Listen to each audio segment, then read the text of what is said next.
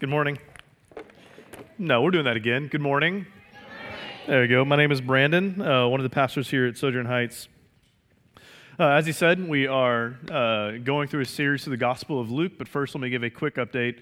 As of the 26th, for our December giving, we were roughly about 50% of the way. As we do most years or every year, we know some of you guys want to give in January for a few reasons, and so we keep it open for a few days into January for the first weekend of January, so we're going to do that again this year. And then on the 13th, 2 Sundays from now, I'll give a final update. This is how we finished, and then this is where it leaves us overall in the capital campaign in general. All right, so let's talk Luke. Luke is one of the 4 Gospels, what we call the 4 Gospels, that look at the life, ministry, teaching of Jesus. Theophilus, or Luke, was written to a man named Theophilus, who was a Roman citizen, likely a government official. And if I could say it this way, Luke was writing an ancient documentary of the life of Jesus. In the opening chapters of this, he is doing some character development where he's introducing characters into the story and then developing them along the way. And then on Christmas Eve, Monday night, with the birth of Christ, Luke introduces the main character into the story. And in this event, this week, the one that we're going to look at, where Jesus turns 12 and he's in the temple, Luke is the only one of the 4 Gospels to include this story. None of the other 3, Matthew, Mark, John, include this story in their narrative of Jesus' life. So now, whether you would say, I'm a Christian, I've been a Christian for a week, a month, a year, 2 years, 10 years, 20 years, 40 years, and you're trying to learn to read the Bible, or if you would say, I'm not a Christian, but I'm curious, I'm intrigued by the person and the life and the teaching of Jesus. Anytime you open up the Scriptures to read them, there are a few questions that you need to ask. Questions like, why is this in here? What's the point of this story in particular? Or something like, how does this story fit in the broader story of Luke? And then how does Luke fit in the broader story of the Bible? Or this one, which is going to be the main question that we are going to address today. Why would Luke be the only author of the 4 Gospels to include this story? Why would the other 3 not include it, but why would Luke include this story? Now, here's why that's an important question for us. As modern Western readers of literature, you're probably going to be tempted to just sort of pass over this a bit and to see it really as sort of an interesting story about Jesus as a 12-year-old, maybe nothing more than a bridge from birth to adulthood. But oh, how you would be wrong. How you would be wrong. How I was wrong. I have been wrong. See, Theophilus would have known exactly what Luke was doing. For Theophilus, there had been no ambiguity, no confusion about what Luke is doing by inserting this little story into his narrative of Jesus' life. He would have known, as a student of Roman literature, exactly what Luke was doing.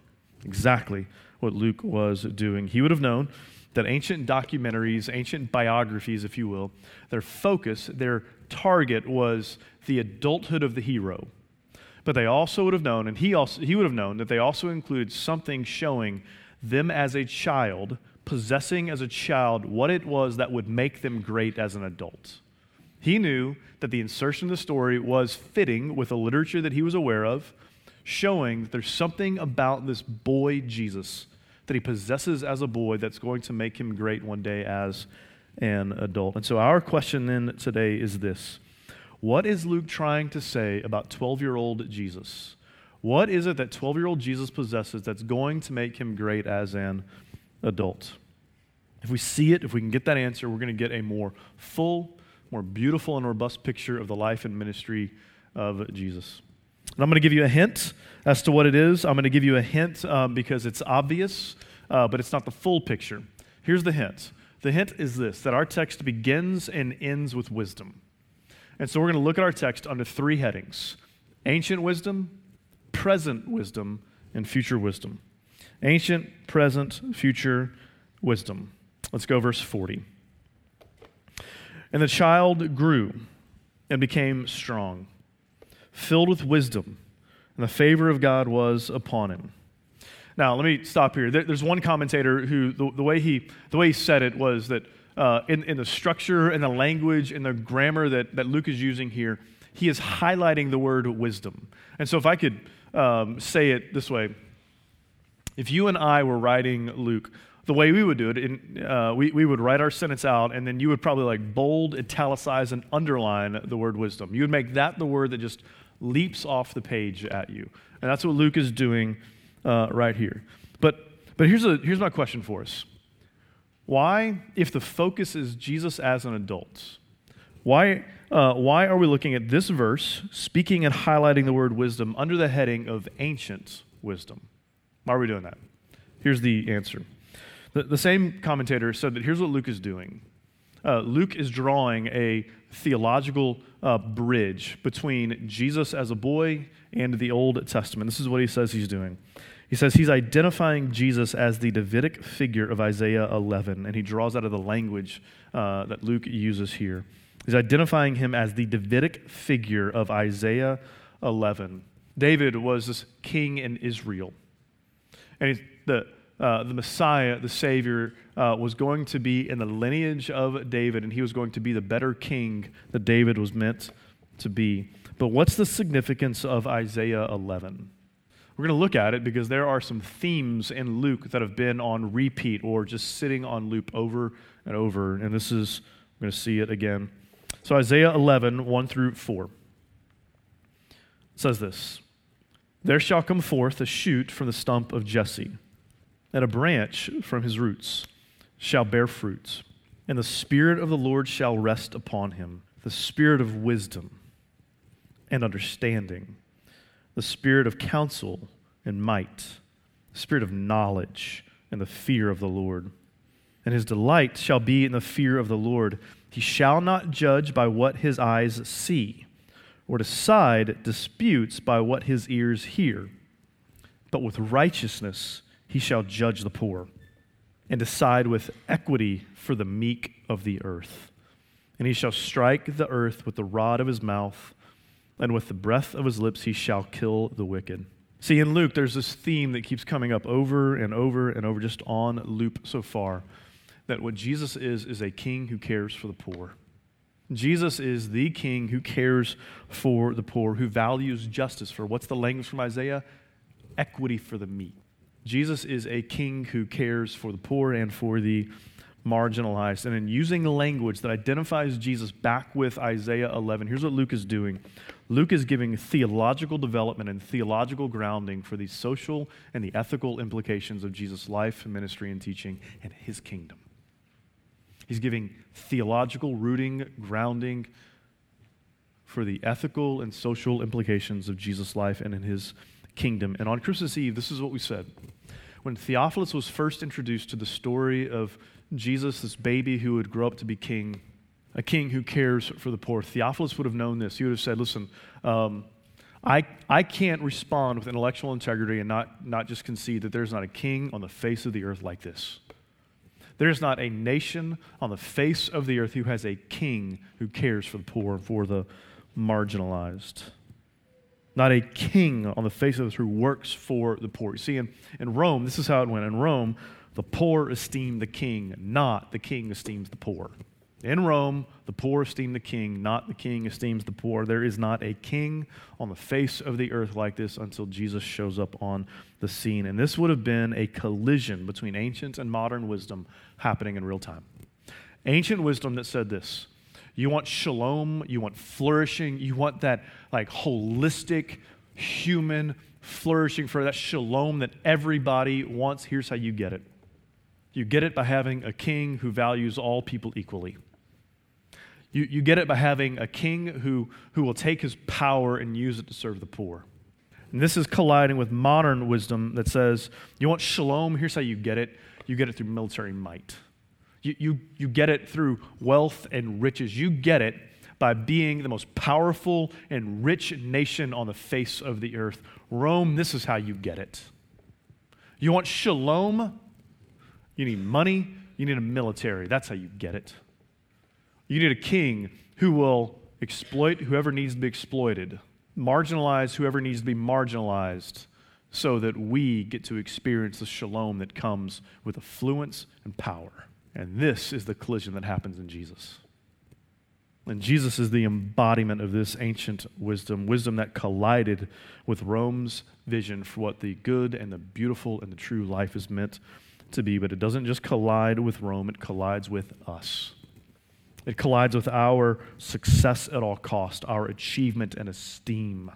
Climb the ladder. Let me give you an example, an illustration of this. If I say the name Bernie Madoff, do y'all know who I'm talking about?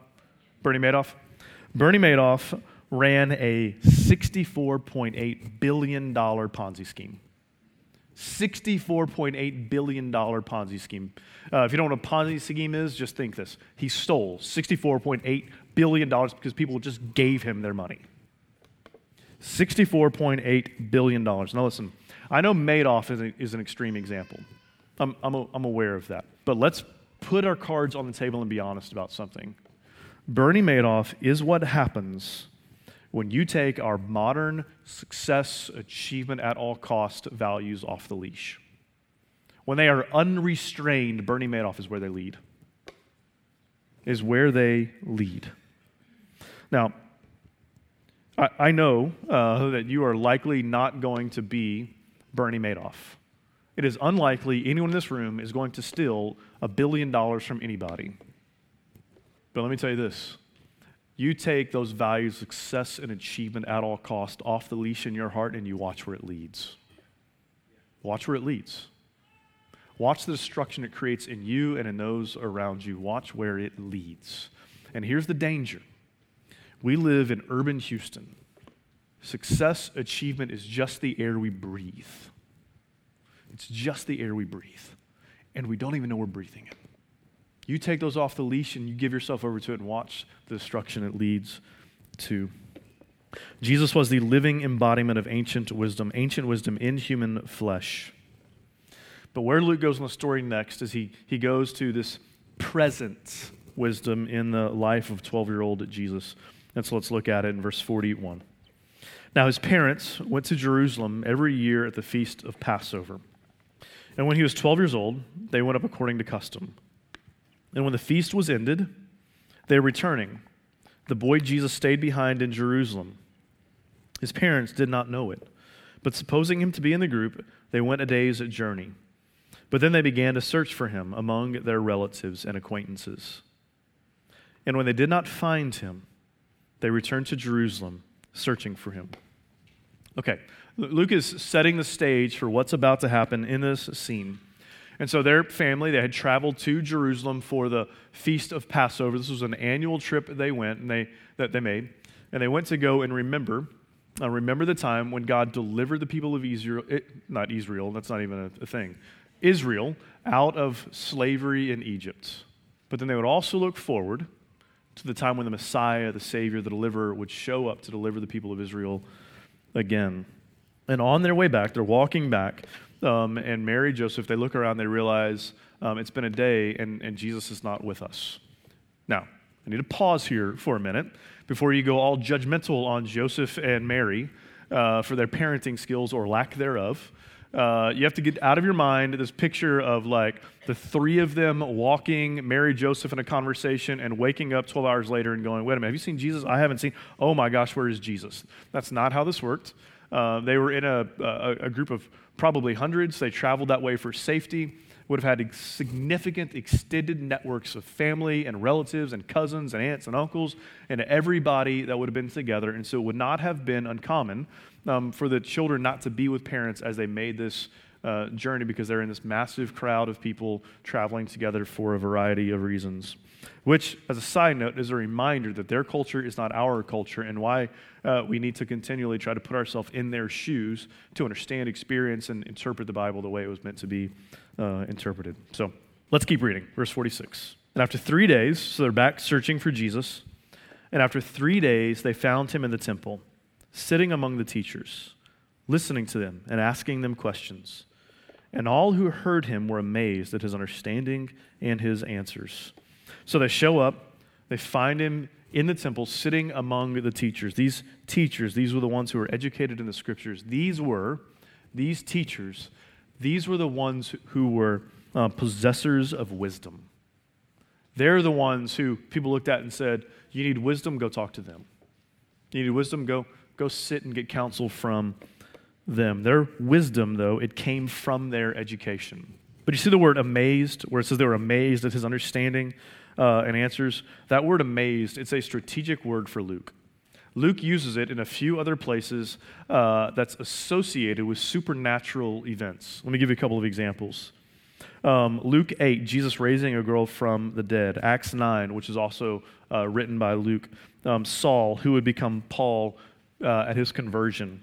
Acts 10, the Holy Spirit coming upon the Gentiles. This word, amazed, gets linked to these supernatural events. And so in hindsight, Theophilus would have looked back and known that this was Luke saying, hey, they're amazed at this supernatural wisdom that Jesus has. That his wisdom, the wisdom of Jesus, is an inherent wisdom. It's something he was born with. It didn't just come from 40 years of religious studies. This was a supernatural in that it did not come through the natural process wisdom that Jesus had, which takes us to Jesus' first words in the Gospel of Luke. And when his parents saw him, they were astonished. And his mother said to him, "Son, why have you treated us so? Behold, your father and I have been searching for you in great distress." So his parents show up, and they just say, hey, Jesus, if I could paraphrase, what in the world are you doing, man? Like, we have been searching for you and searching for you and searching for you. What are you doing? And Jesus says this. This is his first word. It's how Jesus verbally launches himself into the Gospel of Luke. And he said to them, "Why were you looking for me? Did you not know that I must be in my Father's house?" And they did not understand the saying that he spoke to them. Then he went down with them and came to Nazareth and was submissive to them, and his mother treasured up all these things in her heart. His parents find him, show up. What are you doing this? Why'd you do this, Jesus? And his response is this: did you not know that I had to be in my Father's house? Now, keep the setting in mind. Keep the scene in mind. Jesus is sitting among the teachers. Teachers who have known you do not speak of God this way. A few references to God as Father, but an individual did not show up and just say, God is my Father. Like, they would have been irate at hearing that, because this would have been from Jesus, out of his mouth as a 12-year-old, a statement of relationship. This would have been Jesus saying, I have a relationship with God unlike anyone else. And they would have lost their minds. Can you imagine? Can you imagine these teachers spent their life devoted to the scriptures, and this 12-year-old boy shows up and says, I've got a relationship with God that's unlike any of yours. Can you imagine? But it was also a statement of divinity. It was also a statement of divinity, which is why if you take the words of Jesus seriously, you will not have a neutral response to him. If you take what Jesus said about himself seriously, you will not have a neutral response. You will either lean in worship or you will lean back in rejection, but you will not be neutral. Right? These teachers would not have been neutral. So these teachers would have either said, you know what? I mean, y'all heard him. I don't know. Y'all heard him. Maybe he's right. Maybe. Or they would have said, blasphemer, get him out of here. There would have been no neutral response to Jesus. They would have said, maybe he's right. Maybe this is true. Or rejection. Nothing neutral in their response to this. So Luke is presenting Jesus not just as the embodiment of ancient wisdom, but a present embodiment of divine wisdom. And this was something his parents did not understand, but this would not be the last thing that they did not understand. Luke, in this text, is also foreshadowing a future wisdom in Jesus. But this foreshadow, it's not in verse 52 where you expect it. It's not in verse 52 where it says Jesus grew in wisdom and favor. It's actually back in verse 39. Let's look at it. And when they had performed everything according to the law of the Lord, they returned into Galilee, to their own town of Nazareth. So Luke opens up this narrative. Jesus has just been born. And here it says that they, Joseph, Mary, performed everything according to the law. What does that mean? What does it mean, performed everything according to the law? Why is that in here? What does it mean? The answer is back in verse 22 through 24. Jesus was just born, and when the time came for their purification according to the law of Moses, they brought him up to Jerusalem to present him to the Lord. As it is written in the law of the Lord, every male who first opens the womb shall be called holy to the Lord, and to offer a sacrifice according to what is said in the law of the Lord, a pair of turtle doves or 2 young pigeons. So Jesus is born, and it says that according to the law, they went and they offered a sacrifice for their firstborn son. And in that sacrifice, in this passage in Luke, Luke is foreshadowing in that sacrifice, a sacrifice that is to come. How do we know that this is what Luke is doing? Here's how we know. Where it says he performed everything according to the law, or they performed everything, that word performed is the word teleo. It's the word it means to complete, to fulfill, to finish. And Luke uses it 3 other times in the gospel. Luke 12, 18, 22, all in reference to the death of Jesus in fulfillment of the scriptures. All in reference to the death of Jesus in fulfillment of the scriptures. You see, here's the point that Luke is foreshadowing. What Luke is foreshadowing is that they brought and offered a sacrifice on behalf of the baby who would grow up to be the sacrifice.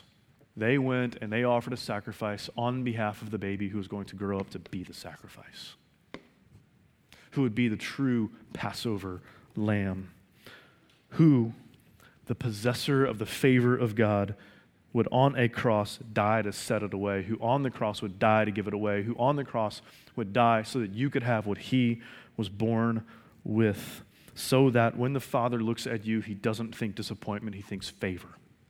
Favor is on his lips. Jesus grew up, died to give away what he was born with, so that when the Father looks at you right now, irrespective of last week, last month, or whatever happened 10 years ago, in Christ, favor is the word that's on his lips. Favor. But it wasn't just you. It was also the poor and the marginalized. That Jesus was a king who would grow up to give his life for the poor, who would be marginalized for the marginalized. And you say, that's not in our passage. Where's that in our passage? Here's where it's in our passage. When it says turtle doves or pigeons, you know what that was? That was what the poor offered. So if you couldn't afford the lamb, if you couldn't afford the proper sacrifice, turtle doves or pigeons is what you offered. You see, in Luke's display of divine wisdom and Luke's identification of Jesus back with the Davidic king of Isaiah 11, in drawing out the ethical implications of Jesus' life and ministry, here's what he's saying, that Jesus was offered by the poor, for the poor. By the poor, for the poor. Listen, a king who came from a family that couldn't afford a lamb. A king who died for his subjects, not his subjects died for him. This was wisdom that Rome would have said is utterly foolish. This is wisdom that Rome would have said, this makes no sense. This is utterly foolish. But what's the point Luke is making? Why is this story in here? The story is in here to say that this world upending, this culture subverting, foolish wisdom of God that Jesus would possess as an adult, he had it as a 12-year-old boy. And listen to me, in Christ, because of Christ, you can have it too. You can have it too. You can have it too. You can follow in the footsteps of Jesus. You can, as Luke 9:23 says, deny himself, take up his cross daily, and follow me. You can pick up that foolish cross and follow Jesus. You can. You can let your ambitions die so that your neighbor in need can live. You can let your ambitions die so that your neighbor in need can live. You can define wisdom as caring for the poor, justice for the oppressed. See, in the kingdom of Jesus, where Jesus reigns in the hearts of his people, in his community, where Jesus reigns, The wise and the good and the beautiful life, it is not going from a 3-bedroom to a 4-bedroom house. It is not going from a side yard to a full backyard. It is not making partner. It is not an executive. It is not management. It is not where you fit on the corporate ladder. It is not those things. And listen to me. There's nothing wrong with any of those things. Nothing wrong with any of them. But if you make that your life's ambition, if I have this, then my life is good and I have succeeded at life. If I don't have it, I'm a failure. I have to have, for me to have shalom, for me to have that flourishing that I want, that we all want, for me to experience a taste of shalom, I have to have these things. For you to say, I have to have it, or my life is not the good life, Jesus would say that sounds like Roman wisdom and it's foolish. Foolish. That sounds wise in Rome. Not in my kingdom, not among my people. No. Jesus would say the wise and the good and the beautiful life, this is what it looks like. It looks like caring for your neighbor in need. It looks like working for justice for the oppressed. It's why we partner with organizations who give people in need of a second chance. Organizations that work for and care for the orphan, for the refugee. Work that Rome would say, foolish use of time. But Jesus would say, wise and good and beautiful. See, Luke was foreshadowing Jesus as an adult. He was giving theological grounding to the ethical and the social implications of Jesus' life, his ministry, and his kingdom. Implications that Rome would say was foolish, but Jesus would say is wise. But it's Jesus' wisdom. It's Jesus' wisdom that leads to the world that we all want. The world we all want where everyone is valued no matter your rank or place in society. The world that we all want where the poor and the marginalized are no longer marginalized and they have food to eat. It's the world that we want. And it's Jesus' wisdom and his kingdom that leads us there. It's this upside down, inverting, foolish wisdom of God. And where Jesus reigns, this is what it looks like. It's why in our family, in this community here, in this community, whether you give $7 to a capital campaign or $7 million, no one is on different footing. There are no elites in here based on what you give or what you don't. Not in Jesus' community. Dignity, value, worth for all. Why? Why? Because Jesus died to give you the favor that he was born with. Favor that does not come with a price tag. It does not come with a rank in society. It does not come with a paycheck. You are not more favored or less favored based on the income that you make or the kind of job that you have. And in this community, we get to live it, display it, and see it in one another. Luke was writing this story about Jesus embodying this ancient wisdom of God. Ancient wisdom that said, hey, here's how you get the world that you want. You have a king who values all men, women, and children equally. A king who says, I'm willing to take the power that I have and I'm going to work for the poor with it. You don't get it through military might. You don't get it through wealth. You get an illusion of it through those things. You want it. You want shalom. It comes through this king in his kingdom, and we get to be the living embodiment of it to one another and to our neighbors. Let's pray. Father, thank you for sending your Son into the world to be the King of kings, the King that was to come, who would live, die, and be resurrected on our behalf. Thank you that he was a king who would take all that he had and die to give it away, that those of us who have nothing might have everything in him. Would we see that and believe that and embrace that with Christ, in Christ, we might have nothing on this earth, but we have everything in him. Everything. Would that be on display in our community? Would you make us more and more of a family who values all, no matter your place in society? Would we celebrate the gifts and the grace that you give to one another without elevating one member of this family over another? For us to be that kind of community, to put your kingdom on display, we know it takes your grace, your mercy, your sustaining power to do it. We cannot do it alone, and so we're asking you to come and to help and to mold us and to form us into that kind of people. We pray in Christ's name. Amen.